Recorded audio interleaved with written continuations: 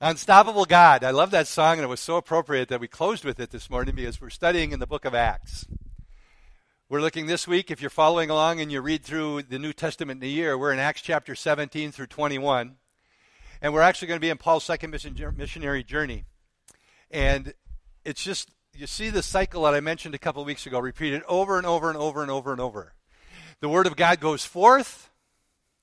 People believe and get saved. There's signs and wonders and miracles and healings and all kinds of amazing things.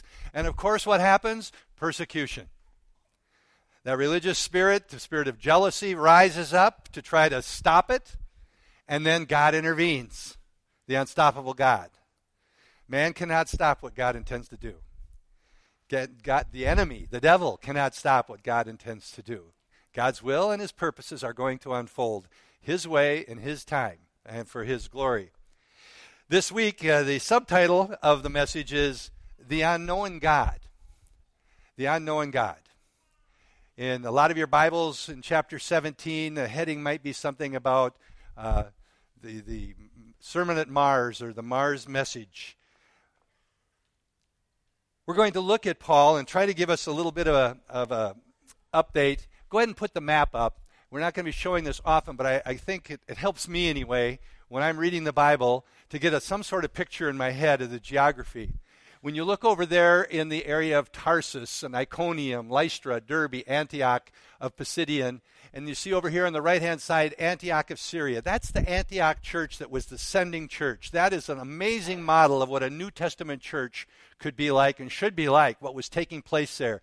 When you read about the Antioch church, you see the ministry gifts. You see the prophetic being very involved in that church. You see the apostolic, Paul, being very involved in that church, and other apostles. You see the teachers. It mentions teachers are there, pastors are there, and they're sending out missionaries, evangelists. The fivefold ministry of the New Testament church isn't some new trend in the last 30, 40, 50 years in the world. It's something that's been around since the very beginning. And it built up the church. It empowered the church. They used it to spread the kingdom of God, God's unstoppable force, his word going forth, changing lives. If you remember, we talked about Paul had a real burden to go into Asia. He wanted to stay into Asia, and we saw in the last week's message that the Holy Spirit stopped him. Some of the translations use the word forbid. Whatever the word is in the original language, the Greek and Aramaic, it's a very strong word. The Holy Spirit said, no, the door's closed to Asia. Well, to Paul, it's like, okay. So he's in Troas over here, just in the middle by the Aegean Sea, and he had that vision. And it's the vision, you might be hearing the term, when other people tell you they felt called by the Lord to go somewhere, to do something. You may have heard referenced, I received my Macedonian call. What does that mean? It means Paul at Troas had a vision. And the vision was a man over in Macedonia. And you see the very left word there, Macedonia. That region of the world, that region was taking Paul into Europe. God had closed the door for him in Asia for the time being. He had traveled through the churches he'd been planting in Derbe and Lystra and Iconium and Antioch. And he's in Troas, and he has a vision. And it's the vision of a man, and the man is saying, come over to Macedonia and help us. As we've said before, God can use any of us, and he wants to use all of us. And I don't even like the word use. It's kind of like he's taking advantage of us. But God has a purpose and plan for every one of us in our destinies, in his ultimate destiny. He had a call, and he said, come and help us. So what did Paul do? He was available. That's what we need to be, available. God doesn't ask us to be the most brilliant theologian. He doesn't ask us to have the most great intelligence or the perfect personality. He just says, are you available? Are you available? And will you be obedient to the call? That's it. He doesn't care what your past looked like. For crying out loud, Paul was killing people for Christ. He was killing Christians. He thought he was doing the work of God because in his religion mindset, he was killing, persecuting Christians. God got his attention. Paul repented, accepted Christ, and he made himself available. Make yourself available. And when you hear the Lord lead, whether it's through the word or through something in your spirit as you're praying, maybe someone speaks a word to you and you pray and meditate on it. When the Lord speaks to you and you know it's the Lord, Will you be obedient? And that's what Paul was. And Paul and Silas, he went up to Philippi, and the cycle continued. Preached the word, people got saved, persecution, let's go. They took him down through, and until he arrived down at Thessalonica, the Thessalonian church. 1st and 2nd Thessalonians in your Bible. That church was planted in Europe by Paul and Silas. Amazing things happened in Thessalonica, including this persecution that was so intense that when he moved on, they followed him. You know, he left Philippi, the Philippians, he left Philippi after the amazing, miraculous intervention of God when Paul and Silas were put in prison. Hopefully you remember the story, and if you're reading along in Acts, you'll know the story, but they're in prison, and they're praising God. They've been beaten, and they're locked in shackles, and they're praising God, and praying and worshiping, and an earthquake comes, and make a long story short, the prisoner and the prison guard or the prison manager and his whole family get saved. And then they leave the city. They get down to Thessalonica. And when they get to Thessalonica in Acts 17, verse 3, and I'm just going to be reading a few scriptures as we go through here. In Acts 17, verse 3, explaining and giving evidence. This was what Paul's message was. It's not a complicated message. Paul was brilliant. He was one of the most educated Jews of the day. But his message wasn't that complicated. In chapter 17, verse 3, it says he was explaining and giving evidence that Christ had to suffer and rise again from the dead, and saying, this Jesus whom I'm proclaiming to you, he is the Christ. He is the Messiah. He is the Savior. And you'll notice one of the things that Paul almost always talked about was the resurrection. Over and over. Jesus, the resurrection, the need to repent, his sacrificial death on our behalf. But the resurrection was almost always part of his message.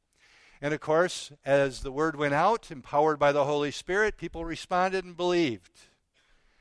And then the Jewish people got jealous, the few Jews that there were over in that part of the world.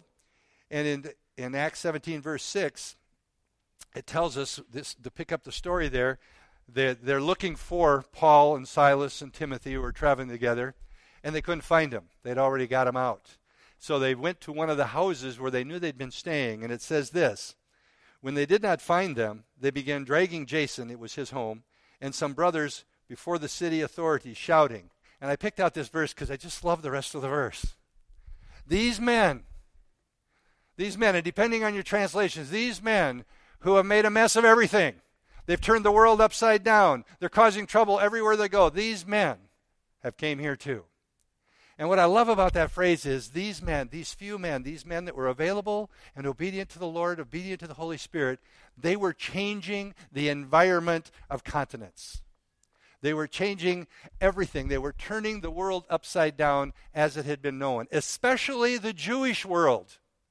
Think about that. The Jewish people, God's chosen people who had been practicing Judaism for centuries, and they'd missed the Messiah. And these guys were coming with the message of Jesus. The law had been fulfilled in this man. There's salvation in no other. Jesus. He is the Messiah. Talk about your world getting turned upside down. A few people on fire for God, being led by the Holy Spirit, being obedient to the Holy Spirit, can turn our little worlds upside down. We can make a difference in our communities. We can make a difference in the surrounding area. We can make a difference in the world. You know, it's been prophesied many years over our little church here in a little tiny Ballatin that there was going to be both numerical and spiritual growth, and we were going to be sending people to the nations. I remember when we first started hearing that, we're thinking, yeah, okay, should we stone that prophet or not? And look what's happened over the years. People that we've sent out from here to the nations, the ministries around the world that we support, impacting the nations. You know, I know we don't think about that often enough, but your generosity as a church is impacting the nations. The nations from Ballatin and southwest Minnesota and all the communities we represent here are impacting the world. And how much greater can that impact be as we continue to make ourselves available and obedient to Christ. Then Paul and Silas and Timothy took off. Don't worry about the map. But they had left. They left and they were headed to Athens. And that's where we're going to kind of pick up today's primary message. They went to Athens. Paul went first. He went ahead of them. And when I say them, it's primarily Timothy and Silas, his traveling partners. And when you read the story in Acts chapter 17, it's almost as if Paul went ahead of them because they had to get him out of Dodge because he was going to be beaten or killed or worse. They got him out, and he arrived in Athens. Now, Athens was past its prime a little bit, but it was still a historical center. It was a cultural center. It was a religious center, and it was a pagan center. And intellectualism was like almost God. And this is where Paul went. And it appears when you read it, and I'm making a little of an assumption here, so don't make doctrine out of it, but it looks like Paul's intentions when he got to Athens was, okay, kind of like you and I might pull into a new city. Let's just walk around town a little bit. Let's drive around the city. Let's get a feel for where we're at. And he's in Athens, and as far as we can tell, it was his first time ever being in Athens. And this place of unbelievable architecture. There was unbelievable sculptures everywhere. This was a center, as I said, of culture, intellectualism, religion. And it looks like he wasn't even intending to do much preaching and teaching. He was going to wait for Silas and Timothy. Except when he started walking around the city, it says his spirit was troubled. And I'm going to read in Acts chapter 17, verses 16 through 18 here first. And we're going to work through the Mars Hill message. It says this, now while Paul was waiting for them, meaning Timothy and Silas, his spirit was being provoked within him as he was observing the city full of idols. Everywhere he went, there were idols. So he was reasoning in the synagogue. He couldn't keep quiet any longer. He went to the synagogue as he normally did with the Jews and the God-fearing Gentiles, and then he went out into the marketplaces every day with those who happened to be present. Anywhere there was an audience, he was ready to share the good news. And also some of the Epicurean and Stoic philosophers were conversing with him. Some were saying, what would this babbler wish to say to us? How many of you know that wasn't a compliment? He seems to be a proclaimer of some strange deities because he was preaching Jesus and the resurrection. And that word deities there in the original language has a number of possible meanings. One of them is simply demons. Or one of them means less than God but greater than man. They didn't know what he was preaching. It was strange. When they talk about babbling, the word babbling actually means one who picks up scraps for a living. A babbler. It's interesting as he's walking through, the Holy Spirit in him, and this is something that we need to be aware of in our own lives. It's like he's walking through and he, in his spirit, is provoked. Something in him stirs, and this is evil. This is dark. This is not God-honoring. And he can't restrain himself. The Holy Spirit is prompting him and leading him, and he starts sharing the gospel.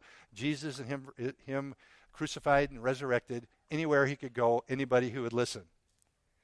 And all this beautiful architecture, all these beautiful sculptures didn't do a bit to soothe him because none of it honored God. And again, we live in a culture that's becoming more and more like that. Any semblance of God in our culture, in our architecture, they're wanting to remove God from it. Not honoring God. Does it provoke us? Does the Holy Spirit in us provoke our spirit? Do we respond? He starts speaking, as I said, to anybody that would, and he had a really challenging audience. You know, sometimes when we feel like we're prompted to share Christ, we get a little bit nervous, we get a little bit scared, we start analyzing the audience, even if it's an audience of one. You know, are they going to listen? How are they going to respond? Are they smarter than me? Do they know more than me? Oh boy, I don't know. Nah, I think somebody else better do it. He had a challenging audience. They were cultured, they were highly educated, and they were very religious. Boy, there's three to draw to. it's a challenge. Have you noticed? The more cultured, the more highly educated, and the more religious people are, they're a little bit harder to reach with the truth of the gospel. This is the congregation he was speaking to wherever he went.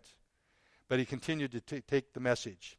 And there was two groups in there that are particularly mentioned in our text, the Epicureans and the Stoics. Now, without spending a lot of time on it, I think it's worth noting because we are running into all kinds of philosophies today. These were philosophers, philosophies. You know what philosophies really truly are more than anything else? Opinions of men. Opinions of men. And if they please enough people, they develop followers. And before long, it really becomes a religion, whether they call it that or not. The Epicureans were an interesting group. They were followers of a philosopher named Epicurus. And the whole purpose of their philosophy was to attain a happy, tranquil life. And there's a couple of terms here. Ataraxia was one of the terms, and all that meant peace and freedom from fear. Doesn't that sound great? Follow my philosophy, you'll have peace, freedom from fear. Sounds a little familiar. And the word aponia, the absence of pain. All right, peace, no fear, no pain, sounds good. How do you get this? Well, first, you'll live a self-sufficient life. You don't rely on other people. Pleasure and pain are measures of what is good and evil. Now think about that. Pleasure and pain, good and evil. In other words, if it feels good, do it. If it doesn't feel good, it's evil. Quite a standard to judge things by. Death is the end of both your body and soul, and therefore you don't need to worry about death because there's nothing after it. It just ends. Life's just over. We all get thrown in the grave. Whatever will be, will be. Sounds like so much of the philosophy of the day that we're living in. The gods, they believed in gods. They were religious people, but the gods, they don't reward anybody and they don't punish anybody. Makes you wonder why they would want to honor them and follow them, doesn't it? And they had altars everywhere. But this was the Epicurean philosophy. The universe was infinite and eternal. They had that much right. But all the events in it happened because of the random movement of atoms. There is no God. It just all happens. That was the Epicurean philosophers. And then there was the Stoics that are mentioned. And basically, they were pantheists. We have pantheists today. Pantheism basically says that everything is God and God is in everything. He's everywhere in all things. That complicates life a little bit. If he's in everything, what do? We cut down a tree, we just cut down God. It gets goofy. But it's out there. They were very moral. They had a high sense of duty because they honored everything as if it was all God. The Stoics believed that everything was God. All things, whether they were good or evil, therefore, were from God. So you didn't have to worry about any of it. If it was good, it was from God. If it was evil, from God. That's okay. Go for it if you like it. If it appeals to you, it doesn't matter. You can see again the philosophers, and this is what Paul was challenging. And believe it or not, if you're not aware, this stuff is out there today. These philosophies have followers today. Pantheism is popular yet today. And they accuse Paul of idle babble. Strange doctrine, strange deities. Jesus is the resurrection. Verse 19 through 21. And they took him and brought him to what's called Mars Hill. And I think they call it that in our translations, but because we can't pronounce the Areopagus, this hill in the city. Did I have a picture of this hill somewhere in the slides? Did I have a picture of it? I can't remember. I deprived you of that. The ruins of it are still there today. It was a big granite mountain or hill right outside the city of Athens. And they built a great big place. Matter of fact, they're restoring a lot of it. It's a great big arena with seating. And this is where they would go. And what would they go there to do? Try to impress one another. Read what it says. They wanted to take him to Mars Hill.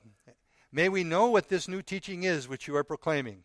For you're bringing some strange things to our ears, so we want to know what these things mean.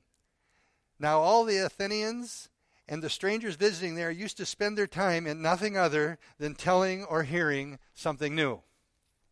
They were open to hearing. They wanted to hear, but it was a curiosity. The message was a curiosity to them. And they wanted to have him come and speak.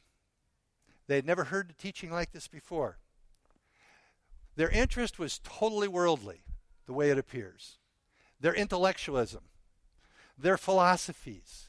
Well, maybe this new philosophy is something we're going to know that no one else has heard and that we can tell everybody else about it. It's kind of like professional gossipers. All they would do is sit around and talk about things, opinions, sharing their opinions. There wasn't a sincerity for the truth. They were just curious. It was intellectual curiosity. Do you run into that today? There are all kinds of people out there who have intellectual curiosity about the things of God. Even the Word of God. They'll read the Bible, but they read the Bible as if it's information, and information only. Not that it's a life-giving, life-empowering, life-changing Word of God. There's not a sincerity to it. We can be fooled by people who know the Word or know some of the Word. That doesn't mean they know the truth. That doesn't mean they've received it. We can get in long discussions and debates, but we're just sharing opinions. They're just curious. Paul's sermon on the mountain in Acts 17, verse 22, it says, Paul stood in the midst of the Areopagus and said, Men of Athens, I observe that you are very religious in all respects. Now, if you're reading through the book, you'll see that this is a break from his normal way of starting his teachings. Normally, what Paul did was he would go into town, he would go into the synagogue generally, and he would start with an exposition of Scripture. If you remember, over and over, we see that he came and he gave almost a history lesson from the Bible. And he would expose the Scripture and eventually leading and saying, see how it points to Jesus? But here he had a different crowd. Here he had these intellectuals. He had these curiosity seekers. And he starts out his message in a totally different way, but in a way to connect with the people. Paul's quote was, I'm all things to all people that some might get saved. And I think as we look at his message here, one of the things I think we need to look at is technique. You know, we need to be open to methodologies. I mean, my goodness, if you told me 30 years ago we'd have done church like we've just been doing church, I'd have thought you were crazy. And I would have certainly said, I won't be part of that. The methods change. Cultures change. The message never changes. We can't get hung up on the methodology.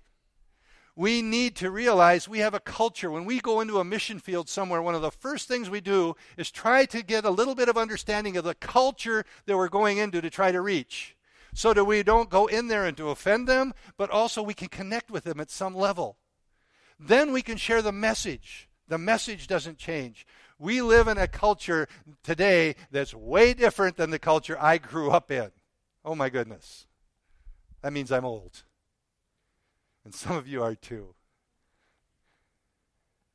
But the message doesn't change. Paul's message doesn't change, but his method here is interesting. So the first thing he does is, hey, I see, I've been walking around your city, and I see that you've got altars everywhere. You are a very religious people. How many of you know that's not necessarily a compliment? Even yet today, religion can draw people away from God. Probably more easily than it draws people to God.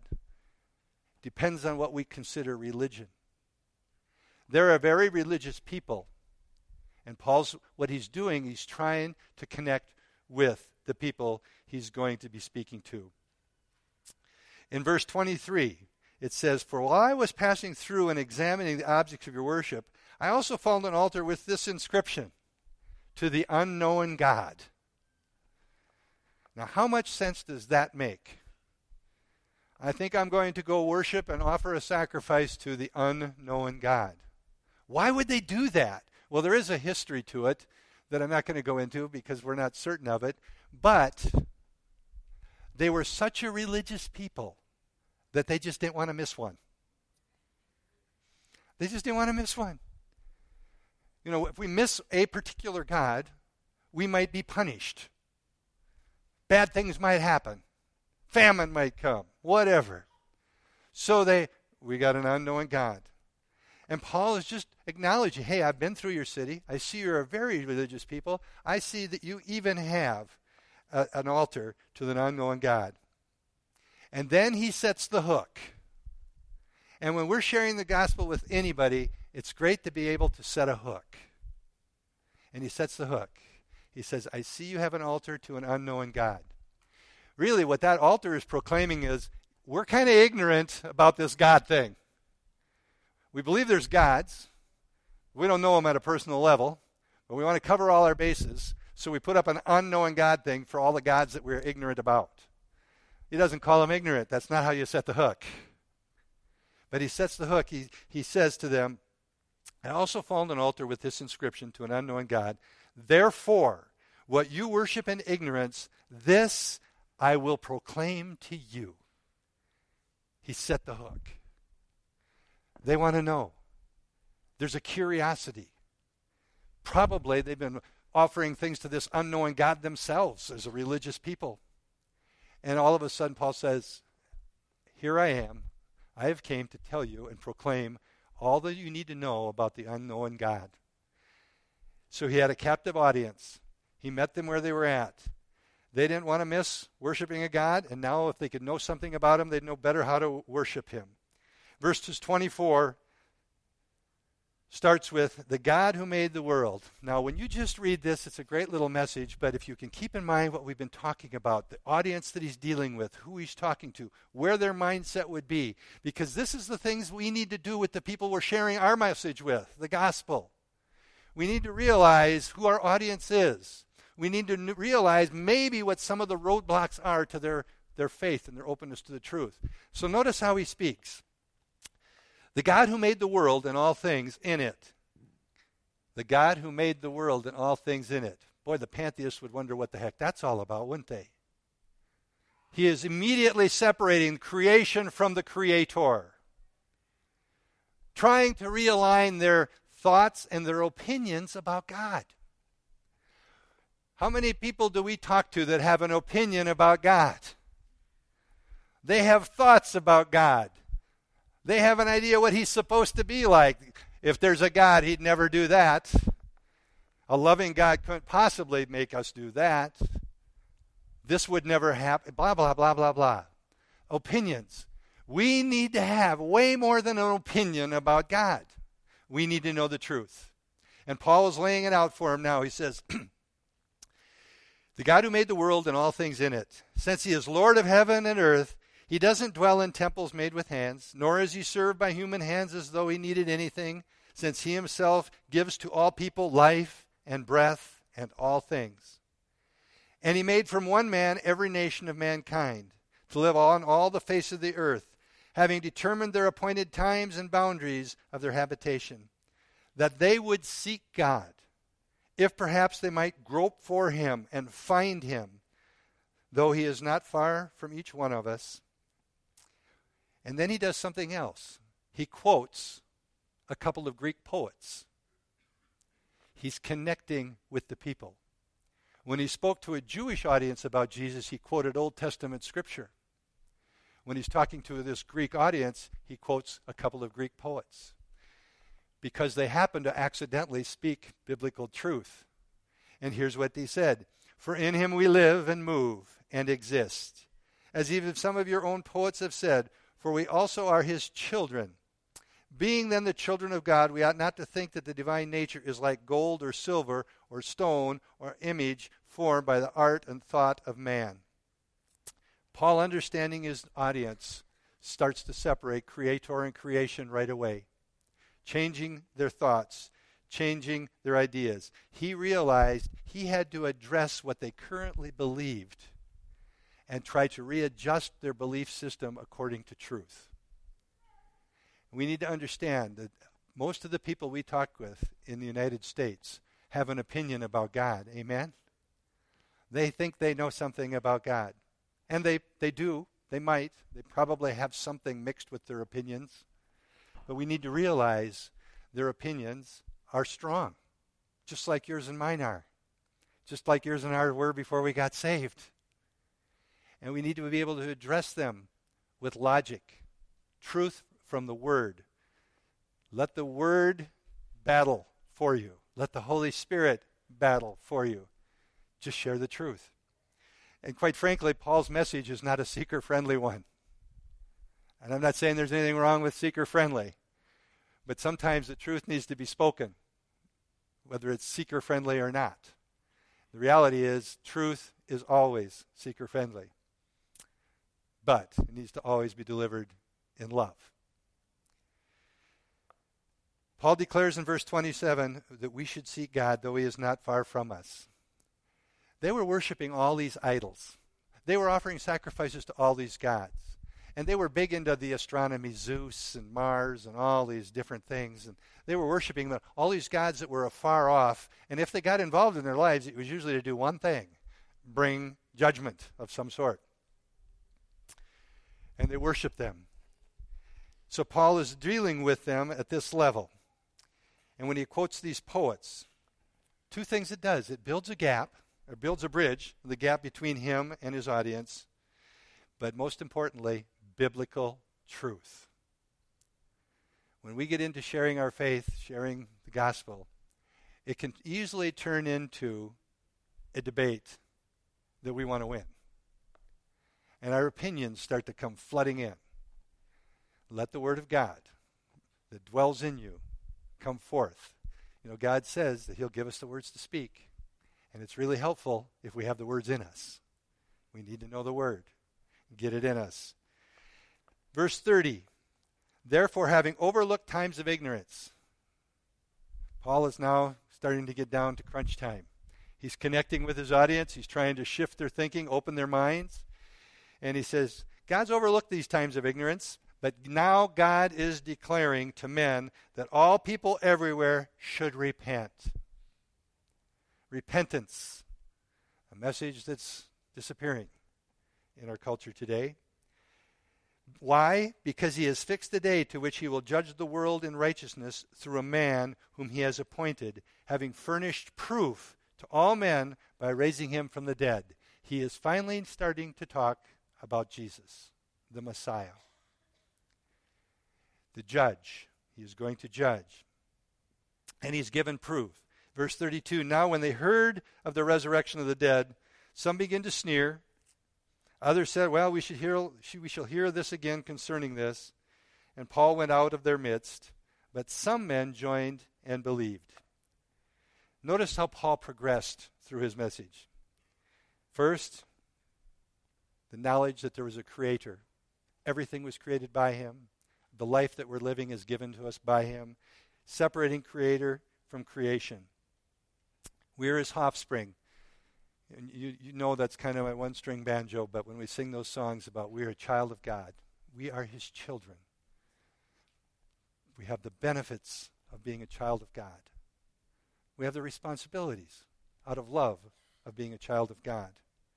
Paul's making that known that we're an offspring. He's our heavenly Father. He's not a far-off God. He's near to you. Matter of fact, he's near to you because he wants relationship with you. He desires relationship with you. And he tells us then that it's our responsibility. Ignorance is no excuse anymore.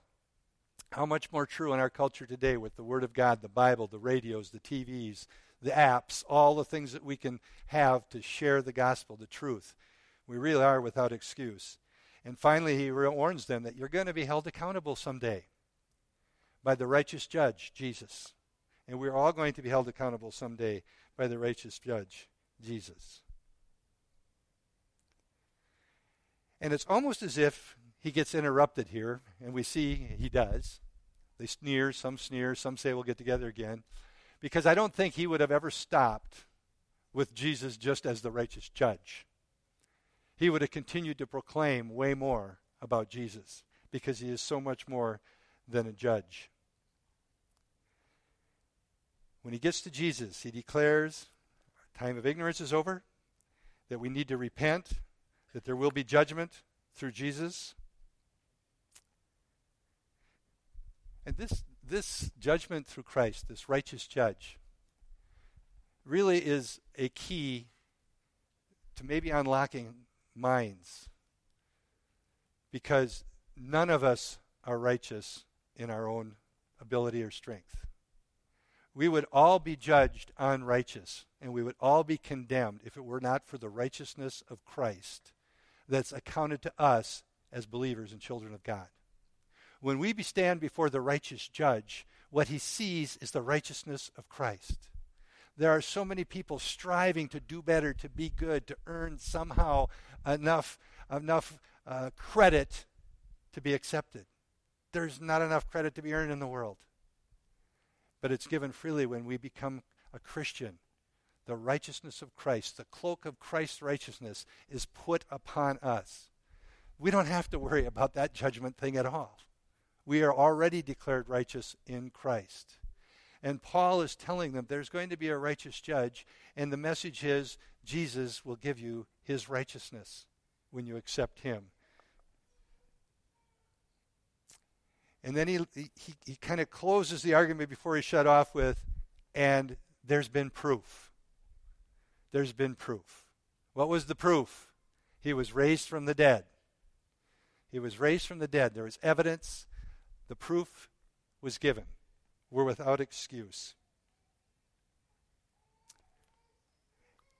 And we're usually going to run into the same kinds of reactions that Paul did at the end of his discussion at Mars Hill. Go ahead to the next slide. Some began to sneer, mock, scoff. We're going to share with people, if we're obedient and listen to the Holy Spirit, and that's going to be their response. Sneer, scoff, mock. They're going to make fun of you. They're going to make fun of what you've told them. They're going to blaspheme Jesus. They're going to do those things. There's going to be those that are. And you got to have a salesman's attitude. You're just the messenger. Their rejection isn't of you. It's of Christ. And they're going to do that. But that can't stop us. When we walk in love and sharing truth, even walking in love and even with the truth, some people are going to respond that way. And then you're going to see people respond the second way. We're going to see some people they may not say these words, we want to hear again of this next week. But they basically are going to give you the idea that, that's interesting. You've given me something to think about. I have more questions. And if we can perceive that and be led by the Holy Spirit, that gives us an opportunity to maybe line up a coffee date. I'd love to get together with you for coffee. Maybe we can talk about this some more. Why don't you take some time and think about this?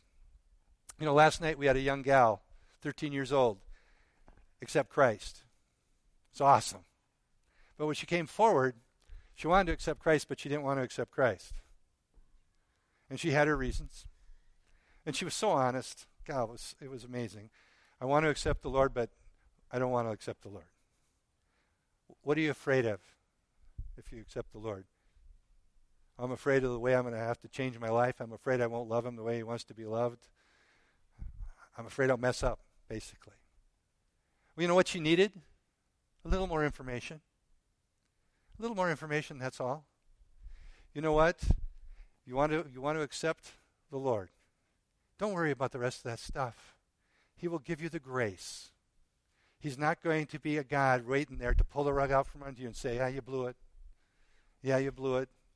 You're right, you're not good enough. And I encouraged her, I said, you need to want this. We're not going to talk you into anything. We're not going to try to talk you into anything. And she listened and she thought for a little while, and then all of a sudden she leaned in close to me and says, I want to accept Christ now. Yeah, it was great. There are sometimes people that just need a little more information. They need to hear about this. They need to process it. And that's great. They're just on their way to being a Christian. They just haven't quite got there yet. But we can't let that discourage us. And every now and then we are blessed, like Paul. Some joined him and believed. Sometimes we're going to get, I would ask this question, but I don't want to embarrass anybody, but I hope if I ask the question, have you ever had the privilege of leading somebody to Christ? Allowing the Holy Spirit to move through you to lead somebody to Christ? God, it's almost better than your own salvation. in some ways. You want to have more people accept Christ through you by the Holy Spirit? There's a surefire way to make it happen. How many of you know what that is? Share with more people. It's that simple. The greatest testimonies are the people that have shared with the most people. If you listed all the times they were rejected and all the times they accepted Christ, guess which list would probably be way longer? How many people didn't accept Christ? But those people over here. And we have no idea what those people over here that we had the privilege of being part of their salvation have went on and done with other people. The impact that Paul had. Just think of this. We are sitting here today over just about 2,000 years later, not quite, talking about Paul. Our lives, my life, has been impacted by Paul. When we read his letters, we look at his life and we say, gee, this happened to him, this happened to him, this happened to him. Man, he was arrested and he spent his final days in a prison as a prisoner in Rome. That glorified God. Guess what he did in that prison in Rome? He wrote Corinthians, he wrote the Philippians, he wrote the Ephesians, all these letters that we get ministered to, he wrote from a prison cell. God will bring glory and honor to himself no matter what, if you are available and obedient. That's our goal, to advance the kingdom. See God advance his kingdom. And as we go through the book of Acts, and I really just want to encourage you to be reading through it and spending some time. Don't even read ahead. Just do those 5 chapters a week and just meditate on them. Because what we're reading about is the church as we want to be. Methods will be different. The message is the same. The techniques have application. And we want to be, we joke about this. I joke about this. That we're the cult in the community. Not so much anymore, but boy, we sure were. I like to think we were the church that started to turn the world upside down in Ballatin and the surrounding communities. And not like we're the only church. That's not what I'm saying. But we can have an impact, and it can get greater and greater as there's more and more of us doing the work of the ministry. The body of Christ is called to do the work of the ministry. That's us. Let's close in prayer. Again, Lord, I thank you that you give us the privilege of being part of your advancing the kingdom. God, that as your children, we have the Holy Spirit living and dwelling in each one of us to lead and guide us, direct us, to encourage us, to comfort us when that's what we need. God, that we are never alone. You won't forsake us. You're always there with us. God, I pray that you would give us a spirit of availability, that would be open and sensitive to your Holy Spirit. God, that we would be willing to do and go and say whatever it is you would have us to do and go and say. God, that we would walk in love, the love of Christ. God, that we would love the unlovable. That we would be known as a people who love everybody. God, that our methods may change, techniques may change, but your message would be one that would go forth always with truth and love. I pray now, Lord, as we go our separate ways today, you watch over us, keep us safe, protect us. Father, I pray you provide those divine opportunities to share the good news of the gospel, and you give us the grace to respond in obedience. Lord, that we would truly continue to be salt and light, that light in a dark world. And we ask this, Lord, that you would receive all the glory and the honor in your Son's name. Amen.